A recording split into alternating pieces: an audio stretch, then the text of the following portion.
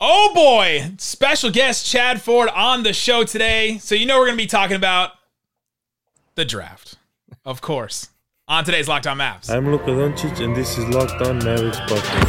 Hey, Dallas Mavericks are NBA champions. Bang! Bang! It's good! And the Mavericks have won the game! With the 18th pick in the 2020 NBA Draft, the Dallas Mavericks select Josh Green from Sydney, Australia, and the University of Arizona.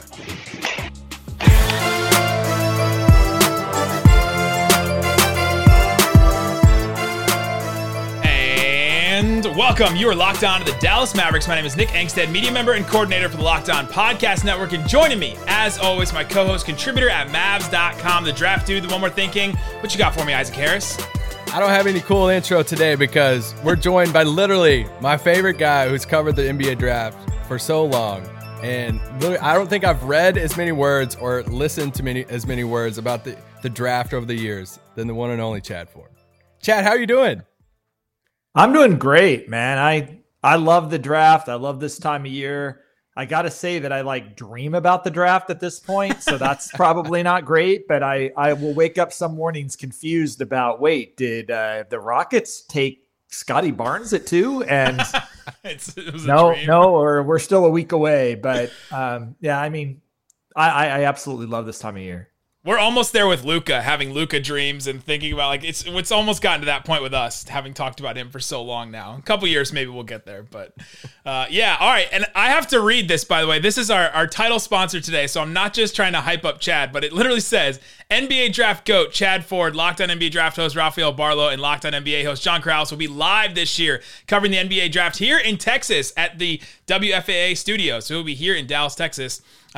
Brought to you by Built Bar. Get the local expert analysis on each pick. Follow Locked On NBA on YouTube and watch our live coverage on July 29th at 7 p.m. Eastern, 6 p.m. Central. Also follow Locked On Network on Twitter. All right, today we're going to be getting into the 2020 NBA Draft for the Mavericks, going a little bit of a look back because you said something that was incredibly prophetic on our Locked On NBA live stream show that just became a huge story. It was very small at the time, and then it just blew up completely with the Athletic article. We're going to talk about this year's draft to see if the Mavericks can get back in, maybe a couple of targets if the Mavericks decide to buy in or things like that. And then what should we expect from a brand new front office looking at a draft? And things like that. So we're going to get into that with Chad Ford.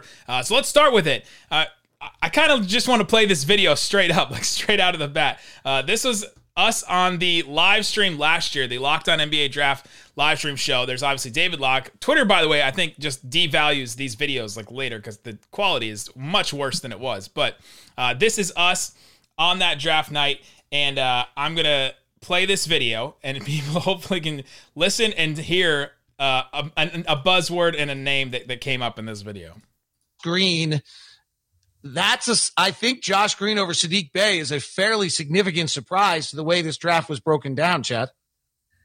For sure. I think we thought Bey was one of the high risers in this draft that because his floor was pretty high, that he was going to jump ahead of some of these guys like Green. But, Green is younger. He certainly has the ability to defend multiple positions. He tested as one of the best athletes in this draft. A lot of questions about his jump shot here. The analytics guys liked him.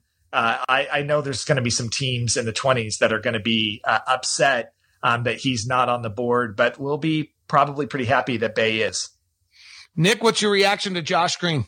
Yeah, Josh Green, a little bit of a surprise for me, at least. Isaac and I on Locked On Mavs have been talking about Saddiq Bey all the time, saying could they trade up for him? Could they go get a guy like that? Seemed like he'd be a perfect fit. But Josh Green, another 3-and-D type guy as well that they could go get. It's interesting that Chad Ford mentions the analytics guys really like him because the Mavs have Haralabos Balgaris in their front office, and he's in their war room right now with Donnie Nelson. And so I wonder if that had anything to do with this pick. He, being a gambling type guy, all about the numbers. I wonder if he had anything to do with this type of a pick.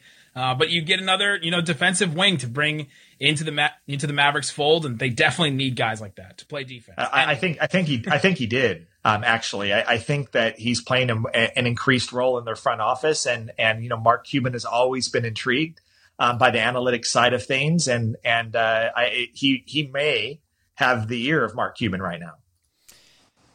He may have the ear of Mark Cuban right now. That could not have been more true now, like basically a year later from that. Take us back to that moment and what tipped you off to think that Haralabos was possibly having a bigger role in the front office? Well, you do a lot of homework before the draft, and it's actually pretty typical that the night of the draft or a day or two before the draft, these teams really shut up. But what I had heard consistently out of the Mavs front office and their scouts was that they loved Saddiq Bey, that they were, like you said, trying to figure out maybe how did they move up in the draft to get him. They saw him as a perfect fit on a team that was going to go and really try to be a serious playoff contender next year. And that was the thing about Saddiq Bey. He was the guy that I think was in that portion of the draft that everybody saw as the immediate contributor, a guy that could come in, stretch the floor, really help the team right away. And that was their guy. And I had also heard complaints over really the course of an entire year about the role that certain other individuals were playing within the organization, how they had struggled to get Mark Cuban to pay attention to traditional scouting, and whether Donnie Nelson, Tony Ronzoni, the rest of that crew really continued to have the ear of Mark Cuban. And so when Josh Green, who was an analytics darling, goes to the Mavs, it was just me connecting the dots really quickly between those conversations about what had been happening and the fact that Bey wasn't there when I knew that was Donnie Nelson's guy, when I knew that was Tony Ronzoni's guy, when I knew that was the scouting department's guy, and they passed on him. That was a pretty clear signal to me that they just don't have the juice that they have in the front office anymore. I think it's actually fascinating to me that it took an entire year really for that to come to head.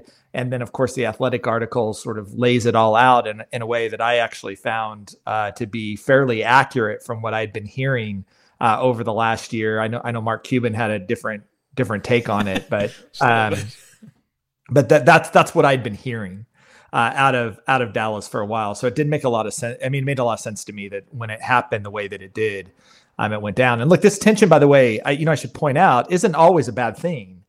There's lots of front offices that bring in people with different perspectives and they debate, sometimes scream at each other on draft night over prospects. That in and of itself isn't uncommon. It isn't uncommon for people to feel frustrated on draft night because the team didn't draft the player that they thought the team should draft. We talk all the time about consensus. And not only is there not an NBA consensus, there's rarely a team consensus in a draft room on draft night about, who that prospect should be. And so none of that is particularly out of the ordinary. What is out of the ordinary is to have someone who's really framed as a consultant, ultimately being the person that the owner leans on to make the final decisions, not your general manager, not your scouting staff, consistently. That will happen from time to time, but it was starting to happen consistently in Dallas, and I think that was the sign. Yeah, we hyped up Saddiq Bey so much heading into that draft. We knew the Mavericks liked him. We knew, Ronzoni, Donnie, and them had a great relationship with, Jay Wright and Villanova, Team USA connection, and all of that. And Josh Green goes, I'd heard on draft night that night, there was some tension. I didn't know how bad it was on that, but just you shedding that light, I think is important for us to see that, because even us, like the what if, because Saddiq Bey had such a good year and, Josh Green struggled to kind of find a role for Dallas this year. And we ask ourselves, like, man, what if, would he have gotten more playing time in Dallas? I have a question for you. For the other, they took 3 draft picks that night, and Tyrell Terry, Tyler Bey, Josh Green. Could you give us like your take on them? Like if a Mavs fan sitting there saying right now, Chad Ford, who would you be the most excited about out of those 3? And I guess Josh Green could be the answer because he's an 18th overall pick, but which one of those guys would you be excited about as a Mavs fan going into the rest of their career? Well, one interesting thing was that part of the thinking too from Donnie and the rest of the scouting staff is they knew who their head coach was, Rick Carlisle. Rick Carlisle doesn't like to play rookies not named Luka Doncic. Even I think Luka Doncic, it was probably pulling teeth at times for Rick Carlisle to give him the role that they gave him in Dallas. And that's Rick going way back. That's Rick in Detroit. You see this sort of happening over and over again with Rick. And so not only are you giving Rick a rookie, which he generally doesn't prefer anyway. But then you're giving a young, inexperienced rookie like Josh Green the chances that guy was going to get any minutes. I don't think that's completely on Josh Green.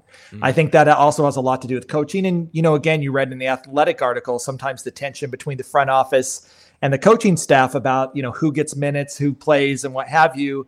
I'm sure Josh Green was one of those conversations that came up because you've got, again, a consultant who's thrown all their chips in and Josh Green, and then Josh Green can't get minutes, on the team. And so I think some of that is we have to withhold a little bit about what we think about Josh Green's rookie season because who his head coach is. Now, look, will Jason Kidd give him minutes? I don't know. I don't think that's the direction necessarily that Dallas is going either. I think Kidd could also be the head coach who may not really want to, again, invest in developing a young player right now. And look, that's always, again, intention in front offices and coaching staff. Coaches want to win now. They want players that can help them win now. What are we hearing out of Indiana right now, where Rick Carlisle is? Trade the 13th pick.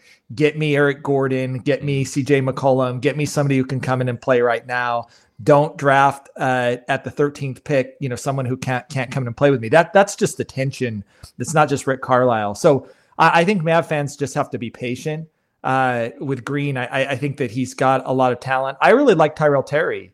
To be honest, coming into this, I thought he is a small guard who could really stroke the basketball. And while I didn't think he's as dynamic as, let's say, a Trae Young or someone like that, like maybe a Seth Curry type of role that he plays going forward. Again, he very weak, wasn't physically mature, probably needed that year, frankly, to continue to develop. But I think he's an interesting prospect. And then, Bey, who was a guy that the scouting crew really did like, by the way. This was probably the one where the scouts got their way with Tyler Bey as an elite athlete. And again, I didn't have a problem with any of the Mavs picks. I believe actually I gave them an A on draft night. It was sort of a combination of that and their trade, but I didn't have a problem with any of them. But the Saddiq Bey thing is like a serious question. But I am look as a draft Nick. It's somebody who just isn't mired to particular teams and their rebuild. The general rule of thumb is that you take the younger player, you take the higher upside player. That actually, even though it seems so risky to fans, if you look at it historically, it generally pans out better than playing safe and getting the 22-year-old guy who can come in and sort of help you right now. Saddiq Bey, I liked in the draft, had a lot of skills, but he was also a little bit older and, lacked that sort of elite athleticism. The upside wasn't there that there was with a Josh Green. And so I think there were reasons to argue for that. I just think Dallas was an unfortunate fit for him, given his trajectory and development. It's a lot of good stuff. We'll be back with more from Chad Ford about the 2021 draft. We got to ask, if the Mavs got back in, what would they do? What are potential targets? We'll talk about that. But I got to tell you first about Rock Auto. This episode is brought to you by Rock Auto. With the ever-increasing number of makes and models, it's now impossible for your local chain auto parts stores, the ones on the side of the road, to stock all the parts that you need. So why would you go there, try and look for the part? You have to go to the counter, and they're like, oh, we have it in the back. They go check in the back. They actually don't have it. And then you have to go back to the counter. They just order online anyway. You can just not waste all that time. Instead, go to rockauto.com right now. See all the parts available for your car or truck, and you can see that their prices are always reliably low for every single customer, not just the professionals, but the do-it-yourselfers as well. Go to rockauto.com right now. See all the parts available for your car or truck. Right, Locked On in there. How did you hear about us box? So they know that we sent you. Amazing selection, reliably low prices, all the parts your car will ever need. rockauto.com. We're here with the draft GOAT, according to our promo today, Chad Ford. What do you think about being called the draft GOAT? Like, that's such a big title. Yeah, it's awkward. And, you're reading that same copy, and sometimes I don't carefully look at the copy before I go. And so when I started reading it for mine, like that came out of my mouth, and I'm like, okay, we're gonna redo this. Not a thing Chad Ford would say, I don't think. No. I all it really means is that I'm old. And I've been around a long time. I mean, that's really, and you can start to see the gray on the beard. Like that's all it means, is that when I started, I didn't have any of this beard and I had a lot more hair on the top of my head. That's experience. That's who I want to go to for my draft knowledge. For sure. All right. Speaking of draft knowledge, 2021 NBA draft. We just launched the ultimate mock draft that you're all over, breaking down some of these picks. The Mavs do not have a pick, so it's kind of weird that you're on this podcast today. The Mavs don't have a pick at all. But let's say that this Mavs crew, this new front office, and Mark Cuban decided to get back into the draft. Let's start with just the lottery. Who are guys in the lottery that you think the Mavericks should start looking at, or if they got a lottery pick? Let's say, in like the 9 to 13 range or something like that. Who are some targets that would fit well with this Mavs team? Yeah, it's a little bit hard to know exactly how the Mavs would get there without, obviously they're not trading Luka, and they're not probably going to trade Porzingis. And frankly, what Porzingis trade value is in the league right now is a little bit hard to get my arms around. I've actually been trying to ascertain that, because that does seem to me to be one plausible avenue for Dallas, though they do seem, I think, to be more in win now mode than building through the draft. But, Franz Wagner is a guy that I think you would immediately look at and say he's a Dallas type of player. He's an analytics darling all the way. Alperen Sengun out of Turkey, same thing. On some analytics models, he's ranked number 1 in this draft, just off the level of production that he had in Turkey, where as an 18-year-old, he was the Turkish League MVP. Wow. And the Turkish League, by the way, for those that don't follow the Turkish League, is one of the 2 or 3 best leagues in Europe. So it's a very legitimate league with former NBA players, spread throughout the league. And so for an 18-year-old to come and do it, really, there's only one precedent for someone doing it like that, and that's Luka Doncic. And so when you're seeing Sengun put up those numbers like that, it's really interesting. And the same kind of knocks against Sengun. He's not the greatest athlete in the world. What position does he actually sort of play in the NBA? I think they're more legitimate with Sengun because he plays as a center, but plays as sort of an old school center right now in Turkey, with the league just evolving away from players like that. But it does seem to me, the one thing I'll say that he has in common with Doncic is he's got like a savant-esque feel for the game. It's otherworldly for a player his age, the way he sees the game, the way he, especially offensively, what he's able to do. And so, those were the first 2 players that come to mind, given what Mavs have liked in the past, both that they're not afraid to go after international prospects, and 2, they have a history of lately of relying on analytics to sort of tell them who they should be drafting in that range. And I'm actually going to throw another international player out there, because we just saw him play against Team USA last night in Vegas. Usman Garuba, who is getting significant minutes on Real Madrid this year, already is built like a veteran, NBA veteran, and already can defend. He was defending Kevin Durant last night, which is phenomenal for a 19-year-old, right? And probably could step in and do. And I think that's the thing with rookies. If coaches are more likely to play rookies if they're not going to just get destroyed defensively. And one thing about Garuba is that he would not. And so you could see him coming in and adding toughness and athleticism. He's got a crazy motor, the way he plays the game. All 3 of those would be guys that if I was Dallas, I'd be eyeing in this draft right now. Garuba's, you said the motor. That's exactly where I was going to hit. I love when players, and this is going to sound super cliche, but I love when young players try hard. And he just, you can never have to doubt that with him. And I was actually watching Sengun stuff yesterday, and when I was doing stuff around the house, and his spin and drop, his spin off the block and drop, step. Special. It's really impressive. Okay, into the first round. If Dallas trades into the end of the first round, 20 to 30, somewhere through there, they pick up one of those Houston picks. Who is a guy or a couple of guys that you're like, all right, that could be a Dallas fit? Well, I think at that point, and maybe some Dallas fans are, excited about this. You start to lose the international guys. They're either going to go, I think, fairly in the mid to late lottery, or they're going to be in the second round.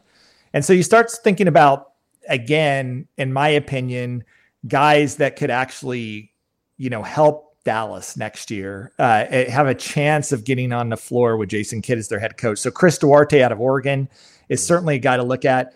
My guess is the analytics crew is very conflicted with him, because there's this one sort of truth that comes out of almost all analytics models, which is by the time you're 22 or 23, you're not a good draft prospect. It doesn't matter what sort of numbers that you put up, that the history of these guys at this age coming in and being really good prospects are low. Duarte is 24 already, which makes him one of the oldest draft prospects that we've ever seen as a potential first rounder.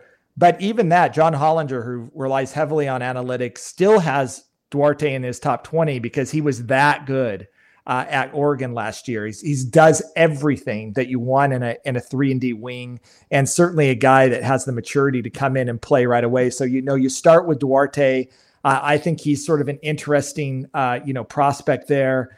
Other guys that could be there, Jared Butler, who was just cleared by the NBA, medically, a guy that led Baylor to a national title, can play both backcourt positions, just plays with such maturity, such great defender coming out of Baylor. My guess is he slides a little bit in the draft because of just maybe a little bit of concern that he had to go through all those medical tests and what have you. But I think he's a safe first-round prospect, and certainly a guy that I, again, could see come in, bring toughness, be able to play both backcourt positions, and be a guy that Dallas could really use. It sounds a little like Brunson to me, like just a little Brunson-y. Maybe not the defense, but I think the more upside though than Brunson, frankly. I think he's a little bit better athlete. Brunson's turned out to be a really good, really good rotation player in the NBA, but I think Butler could be more than that. Coming up, let's get into some more second-round picks. They decided to buy into that, and then talk about what does a brand new front office do for draft prep. These guys are starting a month or a couple weeks before the draft started. So let's get into that with Chad Ford coming up. But before we do, got to tell you about BetOnline.ag. It's the fastest and easiest way to put some money down on sports. Right now, they have a couple of draft props right now. Be kind of interested now that we have Chad Ford on. You just mentioned Alfred Sengun. Over under 13th pick. The under is minus 140. The over is plus 100. So they're thinking that he goes 13 or higher. Would you bet on that? Yeah, I actually think you would. It's polarized in this draft, but you look at Charlotte and what Charlotte needs, and then San Antonio sitting there at 12 and what they need.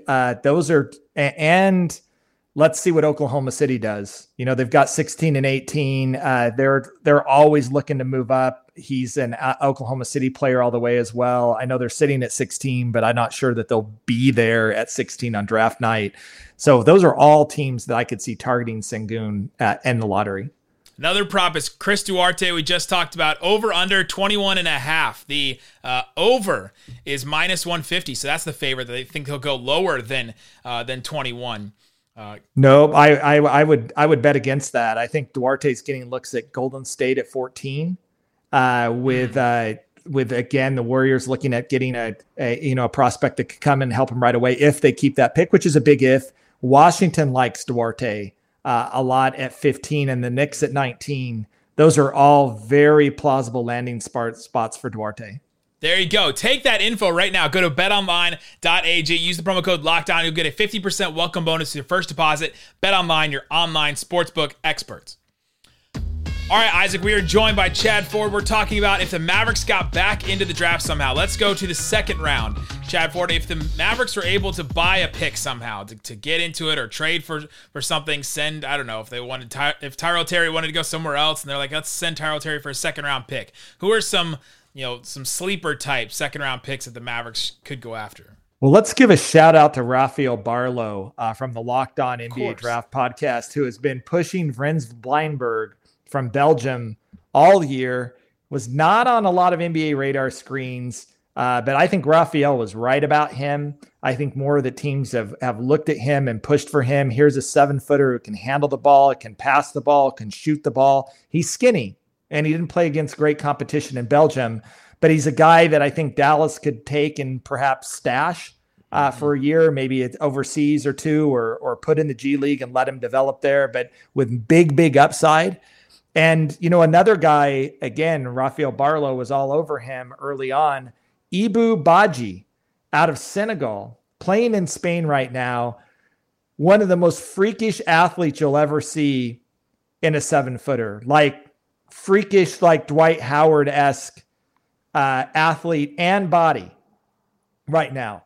Wow. Doesn't really know how to play basketball yet. It's still very much in infancy there, but you can't teach that level of coordination, explosiveness, athleticism, body. Everybody's talking about Kai Jones going as a lottery pick, who also is really just in the beginning stages of figuring out the game of basketball. Everybody's drafting Kai Jones because of the athletic upside. Badji is a second round guy that, again, you let develop overseas and you bet on down the road, I think is a really, really good bet.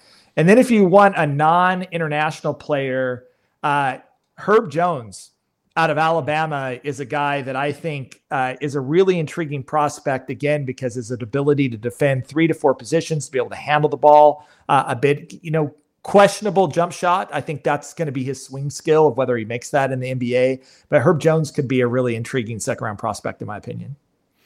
So with Nico stepping in year one, honestly, month one, what's the, he even said he answered Raphael's question at the presser the other day about, drafts and scouting drafts. He's like, hey, I've been scouting drafts for the past 19 years. So he is saying the right things. What's the biggest thing? What's the biggest hurdle for them to jump over right now of just taking over this job? And honestly, like, what do you expect from Dallas? Do you expect Dallas to just stand pat because it is such a new thing happening so quick?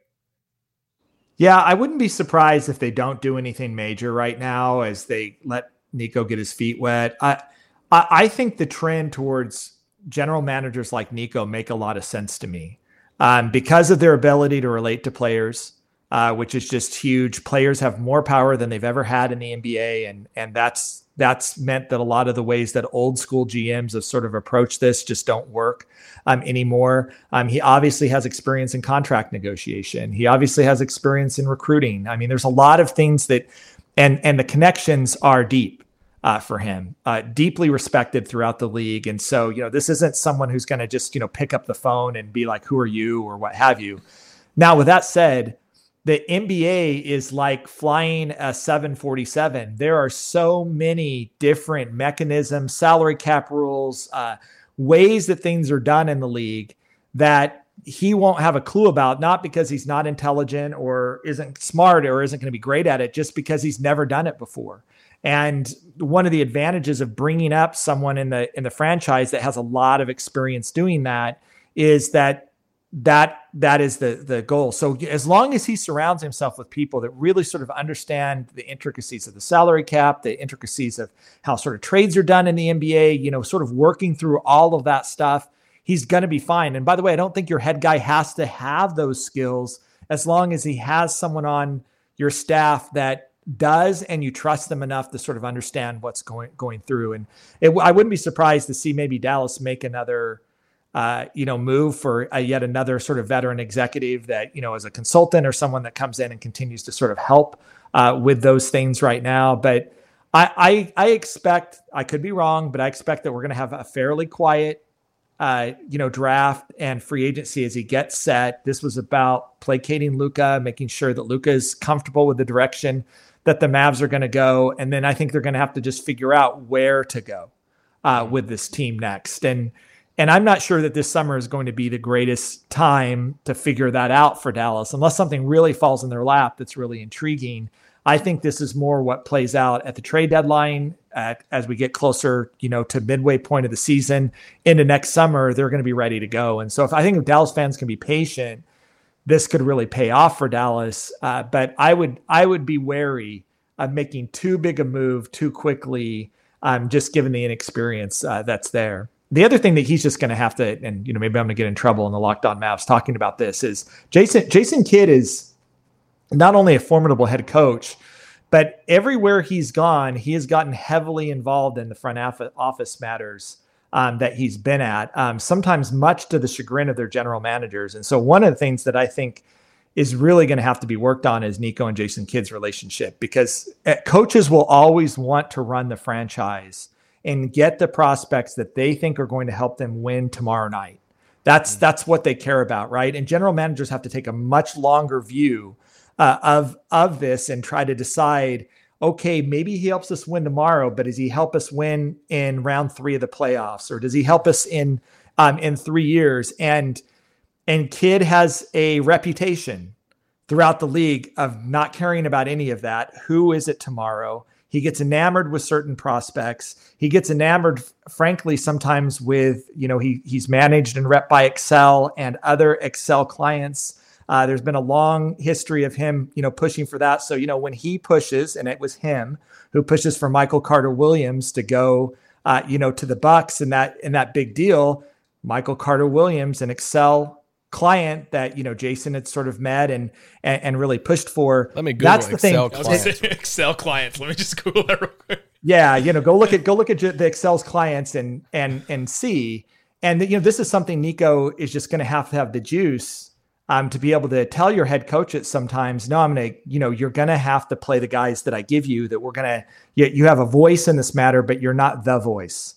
And I think that's been hard for Jason Kidd in the past, given his type A personality, given how strong he is, and this as opinionated as he is. That to me is going to, if you see a lot of changes, that would be the thing that I would be unsteady about, and I'd just be watching as a Mavs fan. I think Jason Kidd can coach. I don't think he's got any business being a general manager. Well, let's hope all the stuff at the press conference that he said, I have learned, I've grown. Let's hope that's part of it, right? Yeah. Could I ask you a bigger Mavs question real quick? Is there anything that you talk to teams, agents, people all the time right now, especially during the busiest time of the year? Is there anything you're hearing Mavs-wise, Porzingis-wise, even not even like rumor stuff, but just like what's the general talk around the Mavericks right now around the league?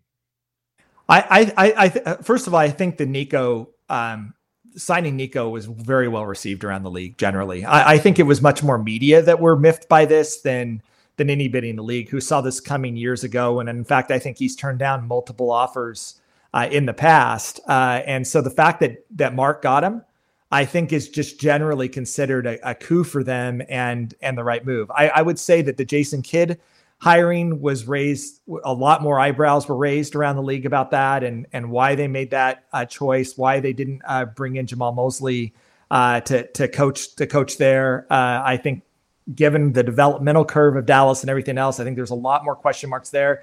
And then as far as the roster, one of the things I've been trying to ascertain is what is Kristaps Porzingis' trade value on the market, because he's really the chip I think that they have if they want to make a significant move. Whether that's in the draft or just in swapping out players. And I think a lot of teams are trying to get to the bottom of what happened with Porzingis in the playoffs.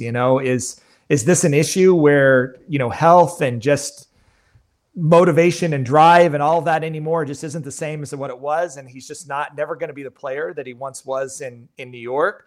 Or is this just the case of sort of miscast, wrong role, playing the wrong direction, COVID, frustration, all this sort of stuff, and getting him into a new environment, you get back to the Kristaps Porzingis that I loved and that lots of people really loved when they saw him, play in New York and at times in Dallas, as well. And I don't know the answer to that. I've been trying to get a handle on that. I just put together a trades column, like 5 proposed trades, and I wanted Porzingis to be one of them. But at the end of the day, I just couldn't figure out what his trade value was enough to actually even make a fake proposed trade for Porzingis that made much sense.